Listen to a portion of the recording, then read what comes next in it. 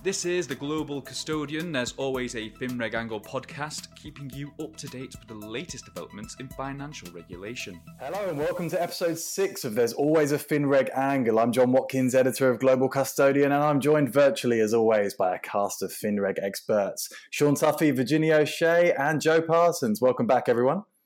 Hello. Good to be here. Hello. Hey, great lines all round. Joe, you missed the last episode last time. Where have you been and how did you celebrate SFTR deadline day?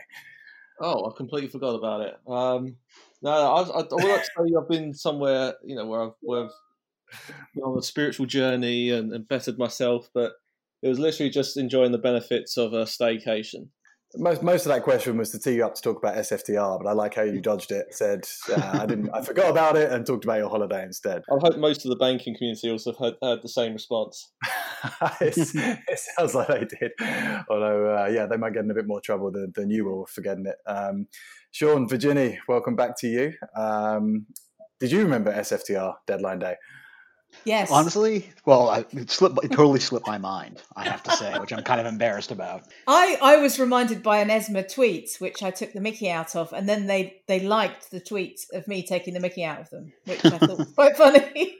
You got a like from ESMA on Twitter. I did. It's impressive. That may be the biggest moment of our short podcast history. I think, John, maybe me or you, we got a retweet from Gianna Cola, didn't we, from the CFTC? I think that might be the highlight of my social media activity. We used to get very excited when a CFTC commissioner would retweet us or even follow us, But usually it's when they've quit and gone and joined the DTCC that we get the likes. Speaking of Twitter, how did everyone see last night's Twitter hacks? And Ginny, were you tempted to take up Kanye's offer at all of doubling your money through Bitcoin? I missed it. Actually, I wasn't on Twitter at the time. So I woke up this morning and everyone was talking about something about blue checks. I'm like, what? So you know that point where you go sort of searching backwards through Twitter to see what was going on? Yeah, I did the same this morning. I was actually surprised to see that Sean didn't have a blue tick. I thought he'd reached that level of fame where he should be verified. But Sean, you must have had fun with all this. Oh no, it was actually kind of fun. I mean, it was a glorious 2 hours where blue check Twitter was locked out. So it was a lot of fun banter, actually, to be honest. And I think on the crypto stuff was, harmless enough, honestly. I think it will be interesting to see what comes out of the Twitter hack, because it wasn't, could have been much worse, I suppose, in a real world sense, rather than a couple dudes trying to scam some Bitcoin off people. True. It's just so surprising, isn't it, to see like the trusted accounts. I mean, celebrities, yeah, but things like Apple being hacked and that message coming out. And, right. And in all seriousness, a genuine question, are things like this good for Bitcoin in terms of did it continue to raise the profile, or does it just give bad associations and bad links with it? Yeah, Sean, what do you think first? Yeah, I think, I'm a noted Bitcoin skeptic anyway, so take this with a grain of salt. But I think it certainly contributes to the perception of Bitcoin being sort of the Wild West. So I'm not sure it's really great for the efforts to sort of mainstream cryptocurrency. I mean, if they talked about Litecoin, I might have had second thoughts about it and be, oh, okay, maybe I will do it, but. Because it was Bitcoin, I was like, nah, not falling for that. Well, Bitcoin's never had a good reputation, has it? I mean, everybody used all the cybersecurity hackers and criminals and all of this stuff in the dark web are using it, right? So that's what people associate with it anyway. So I don't know. Did it change its perception? I doubt it. It's at a time where it's wanting to be taken serious by institutional investors. That's always the next step. And look, Virginia, saying things like that, you're asking for us for trouble from the Bitcoin community. They're very, they come in their masses on social media. I don't want to poke a nest of hornets. I should be careful, right? I'll get abused on Twitter. God. Absolutely. Well, it feels like another podcast. Maybe we can tie it into a Bitcoin regulation podcast. And just before we move on to today's in-depth features, I think we've got a bit of breaking news from this morning. This is something we've always dreamed of happening on the FinReg podcast. So here it is. Joe, what's the news? Yes, we do have some breaking news. Cue the theme tune. We've got so the ESMA chair, Stephen Major, has announced he will step down in March 2021. And well, this could be a really interesting time for all those sort of FinReg experts, to maybe sharpen your pencils, get those CVs ready. I know I will. So maybe, with this in mind, Virginia, Sean, would you two ever consider, sending that CV in, becoming that ESMA chair? And if you were successful, what would be the first thing you would do as a ESMA chair? The answer for me is absolutely not. It's like a poison chalice. So I absolutely wouldn't ever want to take on that role, especially given where they've got a tough task ahead of them with regards to scrutiny over Wirecard and what's going on with BaFin. So I think it's a political hot potato. Somebody referenced it as a hot potato being chucked between the EC and ESMA at the moment. So I think that's a perfect analogy. So no, thank you. I don't want to be dodging potato. and obviously, this hypothetical question, Sean, we're not actually suggesting you would get your CV ready and depart the wonderful city for this job. But as a disclaimer, you must have a long list of ideas, surely. So I have a running joke over on Twitter that every time a FinReg job comes up, that I'm going to apply for it. But I have to say, the ESMA one would be a challenging job for anyone. And it's in particular sort of a challenging period. So I'm not sure I would actually run headlong into that job. What changes would you make if you were the ESMA chair? To be honest, like the changes as ESMA chair, the challenges are that your hands are sort of tied by what powers you're given by the Commission or Parliament. And honestly, the one thing I would change about ESMA, if I could wave a wand, is to give them no action power, so they could issue no action relief, which would make a lot of these challenges around regulatory implementations a lot easier. So plenty more to talk about on SFTR, Brexit, CSDR regulation coming up. We are, as we said, 6 episodes in now, and thought we'd start the episode with a bit of fun in a game that I'm going to call More, Less, or the Same as Numbers as There's Always FinReg Angle podcast. Now, this is a very confusing and complicated game, so let's see how it goes. But the idea is I'm going to give you a topic or a situation, and you got to tell me if there were more or less than the number of FinReg Angle episodes. That should be self-explanatory. So, for example, if I said, well, there are more members of the Beatles and there are FinReg Angle podcasts, the answer is there are less. Okay, so Joe, I'm going to come to you first. Were there more or less or the same amount of Oasis albums as there have been FinReg Angle podcasts? Right, so they sort of the whole Britpop battle with Blur. I'm sure Blur came out with more than 6, but then I don't think they've got the writing capability to put out more than 6 albums. So I'm going to say less. It's got to be more, surely. I think it's less. The correct answer is there were more. There were 7 Oasis albums. Jeez. Yeah. So this is a real music test. Sean, I've got an Irish theme for you. More or less U2 albums since 2000. Oh, Christ. I'm going to say there were fewer U2 albums. That's correct. There were 5 U2 albums since 2000. Can anyone believe that? I think all of them were forced on us by Apple as well. Yeah, no. Terrible situation. All right, point for you, Sean. Virginie, I looked through some of your Friday tracks to see what theme and what band I should go for. Have there been more or less Fleetwood Mac members since their inception? More. Got to be more. There are the same amount. There are 6. Same. The 6. Damn. Okay, last round, building on the success of the first round. Joe, more or less Fast and Furious films? Oh, I definitely know. We're on to Fast and Furious 9, 10, 11? So yeah, more. That's correct. That is right. Sean, I tried to find something with city in for you. So, the IMDb rating of the Nicolas Cage classic City of Angels, is it more or less than 6? It's got to be less, right? Any Nick Cage film is less. I think the average Nick Cage film is under 6, but this one was actually a 6.7, so I'm afraid. Wow. Really? That's going to be a career high, isn't it? I mean, that's really shaking my faith in the wisdom of crowds, to be honest. Yeah, I think I saw somewhere once that the average Jean-Claude Van Damme film was under 4.0. So Okay, last but not least, Virginie, there's a nice little plug here. The amount of minutes it will take to fill in one of Firebrand's asset servicing innovation personality assessments.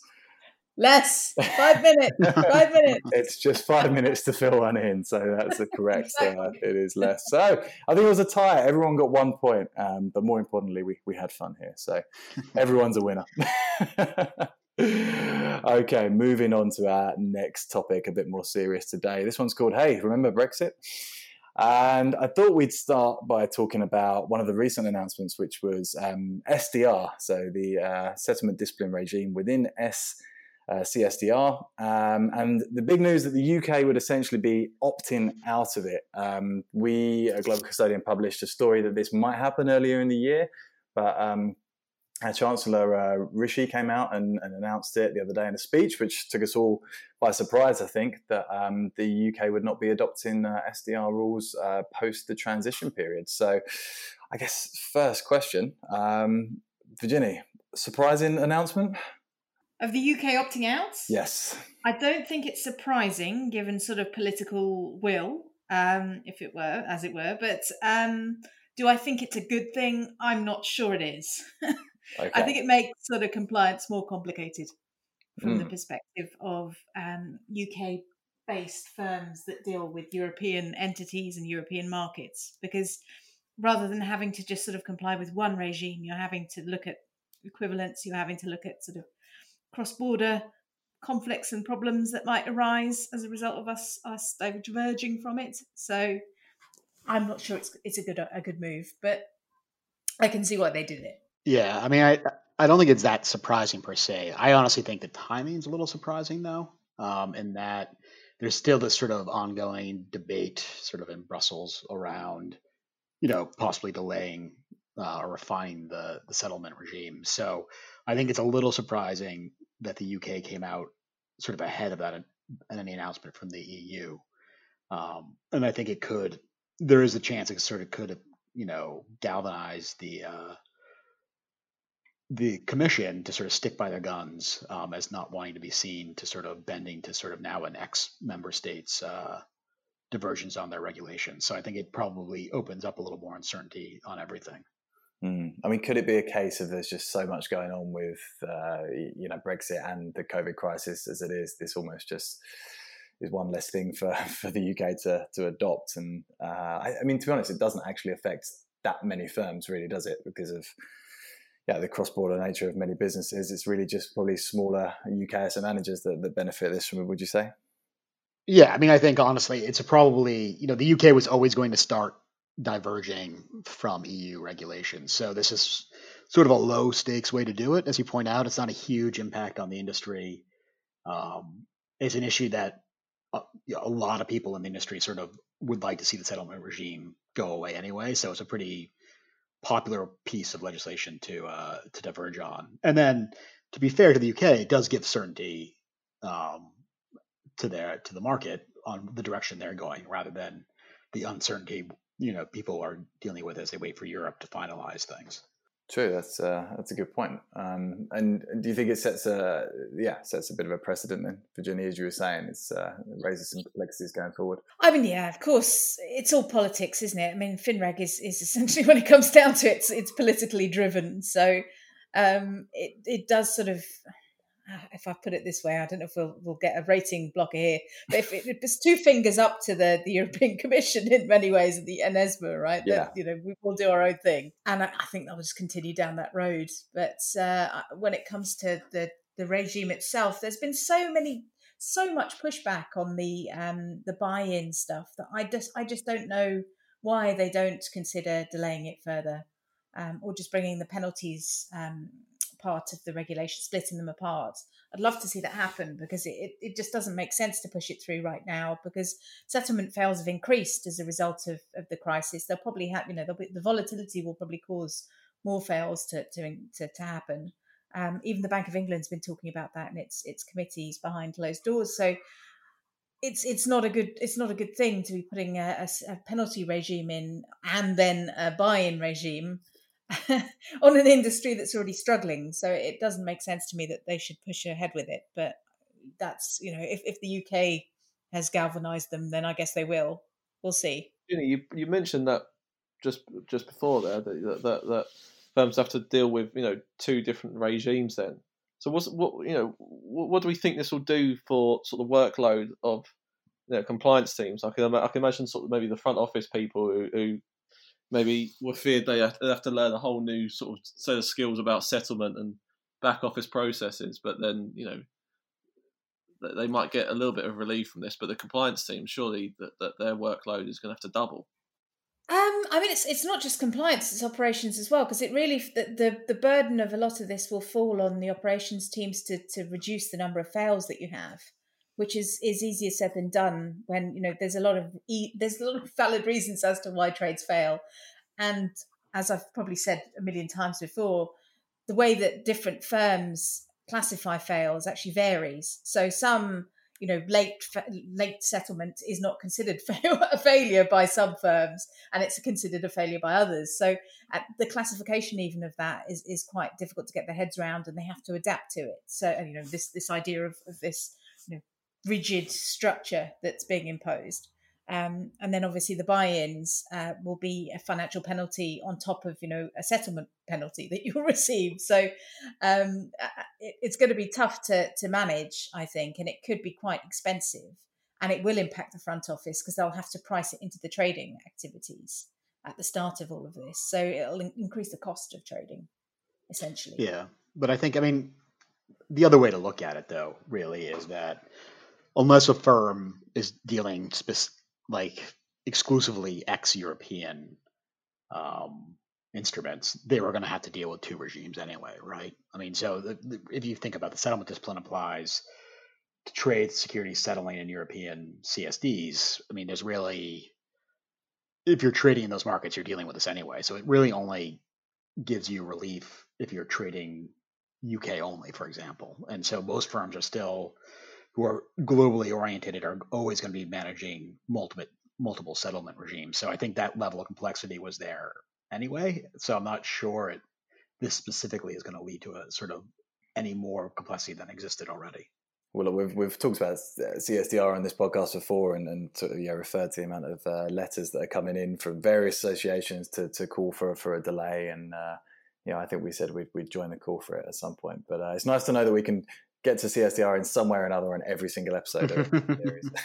I mean, to keep on this theme as well, the CSDR was a big talking point through the network forum and their virtual meeting, and probably the one standout a panel from that session was the European Commission's Patrick Pearson. He was speaking a lot about this, and Virginia, you sort of listened quite intently on that. What did you think of some of the things he said on this? Well, he actually was supposed to be speaking about derivatives clearing, because that's what that panel was about. Amusingly, he went off on one, as he usually does, and gave us sort of an update. I think he spoke for about 10 minutes and chucked in every single bloody regime under the sun. I was frantically taking notes as we were going. And he obviously referenced the higher than average settlement failures that happened over the start of the crisis, particularly in the fixed income space, as we all know that's not necessarily very well automated in the middle and back office. There are lots of issues there, and data quality problems. So it didn't surprise me. And when you have a massive increase in volume or volatility in the market, operations teams will be sweating to try and get that stuff sorted out. So I think they are quite well aware of that. He did make reference to the SDR bit of CSDR, obviously acronyms standing for different things, but the settlement discipline bit he referenced in an offhand manner, but gave nothing away. So he said, we are reviewing it, and it will be part of our next, plan back in the next quarter. We're going to be giving feedback to the industry, which was vague enough to not really give us anything. But he went on about operational resilience as well. So they seem to have a lot on their plate at the moment, the European Commission. And he seemed to be sort of looking at everybody in a certain investigative manner as he was talking about this, about how how resilient are your operations, and how has your firm managed to stand up to scrutiny over the last few months. So it did sort of raise the hackles of a few people, I imagine. Yeah, I wonder if we'll get a like from him on Twitter for this podcast after we said he goes on off on one like he sometimes does. Losing followers by the minute here. So look, on to the SDR development, huge part of Brexit. But obviously, Brexit has been overshadowed a bit, which we never thought we'd be saying a year ago. But it has been overshadowed by the pandemic, funny enough. But Sean, from the conversations you're having, I mean, are people totally, not totally forgotten about it, but Brexit's still on their mind, and there's still a lot of questions coming in from clients of yours on Brexit, or has it been pushed to the back of the queue a bit? So I think it's started to come forward now that the volatility from March and April, and COVID moving from sort of all hands on deck to some sort of weird new normal. I think Brexit has sort of come back to the fore, partly driven by the fact that the UK sort of passed on the deadline to ask for an extension to the transition period. So that sort of sharpened the focus a bit. So I think for the most part, I mean, when we talk to asset managers, they are largely ready for Brexit to happen. There are some open questions around now that a sort of no deal or sort of cliff edge looks likely at the end, what needs to be considered. So people are sort of dusting down their contingency plans. But one of the big uncertainties has already been removed with the sort of UK's new offshore fund regime, or OFR, which is sort of a proposal to allow more or less the status quo to continue for the distribution of UCITS into the UK. So with that sort of seemingly in hand, a lot of the real uncertainty for asset managers has been removed. Okay, Virginia, I'll come to you next. So obviously, during this COVID-19 period, you've been setting up your own operations in Firebrand. You must have been talking to a lot of people. How many of the conversations are around Brexit, or how often does it come up in the client conversations you're having? Not that much, actually, surprisingly. I think people have been more focused on other things. And they've been sort of focused on, because I speak to a lot of operations people, I speak to compliance people. I suppose some of the compliance people have referenced Brexit, not necessarily more in the hope that it will go away. I think that's generally what do you think this will delay the whole thing? Oh God, we're looking at a cliff edge. This isn't good. Has generally been the sentiment that I've heard from a lot of people. But I mean, on the operations side, hardly anyone's been thinking about it. They've been thinking about volatility in the market and that kind of stuff.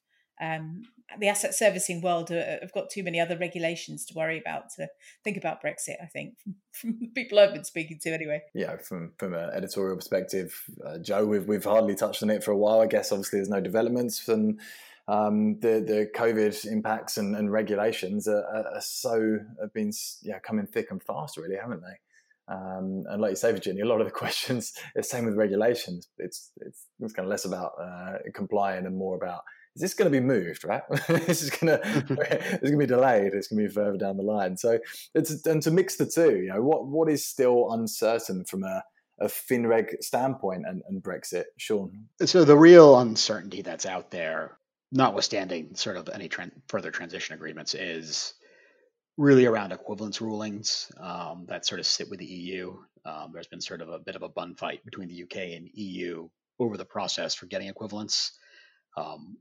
And so that's probably the only really outstanding issue, though honestly, most asset managers are not banking on any really meaningful form of equivalence. So I think for the most part, the unknowns are really, how is the UK going to slowly drift from the EU in terms of regulation, and what does that mean on a longer time horizon? But to Virginia's point, that from now till January, most people are pretty locked into what they need to do to get ready.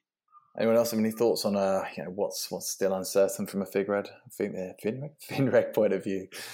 I mean, just the length of time it's going to take to negotiate a lot of the sort of the details is a worry, really, because I mean they haven't done a great deal of work on some of the fundamentals of trade agreements, let alone the details of FinReg. And I'd say a lot of the regulatory bodies have got their hands full at the moment. It's going to be a tough thing to do. It's quite a tough thing to impose on an industry at a point where, you know, everyone's short-handed. God knows when the second wave of COVID-19 is going to happen. That's sort of, it's going to all happen at the same time, I would imagine. So we're going to have, I dread to think what the back end of this year is going to be like for a lot of this stuff. We are going to have a lot of concerns and worries as the cliff edge approaches. And at the risk of oversimplifying this, I mean, is there a point where common sense kicks in and we do something to avoid the bottleneck of all this happening at once? I mean, obviously Brexit is bigger than financial regulation, but you know, there's got to be some aspects of it that we can tweak. Yeah, I mean, you would hope so. And I think, honestly, when people worry about Brexit now, even when I speak to sort of asset managers, they're worried more about like real world impacts and a little less about sort of impacts on their business. And I think that's the uncertainty around, you know, basic sort of trade agreements around food, goods and services and food getting in and out of the country. And those are the bigger questions. And obviously those sort of transcend the concerns of FinReg. So I think that's really the uncertainty. And so far, all parties, rhetoric aside, have been pretty good at avoiding catastrophe. So there is reason to believe that in the 11th hour, there'll be a way to sort of avoid having the true brunt of Brexit happen all at once. I don't know. I think we're talking common sense here, no? And politics and common sense don't go together, do they? I was trying not to get onto something like that. I'm not just teeing everyone up to get into something like that. I mean, Brexit, and certainly, we've mentioned a few buzzwords here, haven't we? Brexit has been recently, Bitcoin certainly has, now COVID-19. It's amazing the amount of things that you say, God, can you imagine ever talking about all these things together 5 years ago? Yeah, mind would explode, but that falls into it. Okay, well, unlike what is happening in the real world, that's Brexit done and dusted for us, I think. You know? And we did split this podcast into two themes today, and the second one is Sean, one of your favourites, regulatory cooperation. I think we've done this just so we can talk to you about the SEC and the CFTC, best of friends, and you know, should they merge into one? It's what we've been building up to the whole series, but maybe we'll save that. And Virginia, I know it's something you wanted to talk about as well. And I guess the first question I would have is, you know, how, when it comes to regulatory cooperation, how successful is this in terms of regulating cross-border? I mean, I think that's where we've had so many problems in the past, is that we have a lot of national nuances in compliance, right? And you know, corporate law, for example, tax law, all of these things that are nationally set, and then you have a global business that you try and apply to it. So anything that goes cross-border is always quite painful. I've just sort of been looking at a lot of that stuff with regards to the asset servicing world over the last few months. And there are a lot of reasons why we have so many sub-custodians in the market, is because you do need local experts as well as the global custodians to knit it all together, because it really is very localized.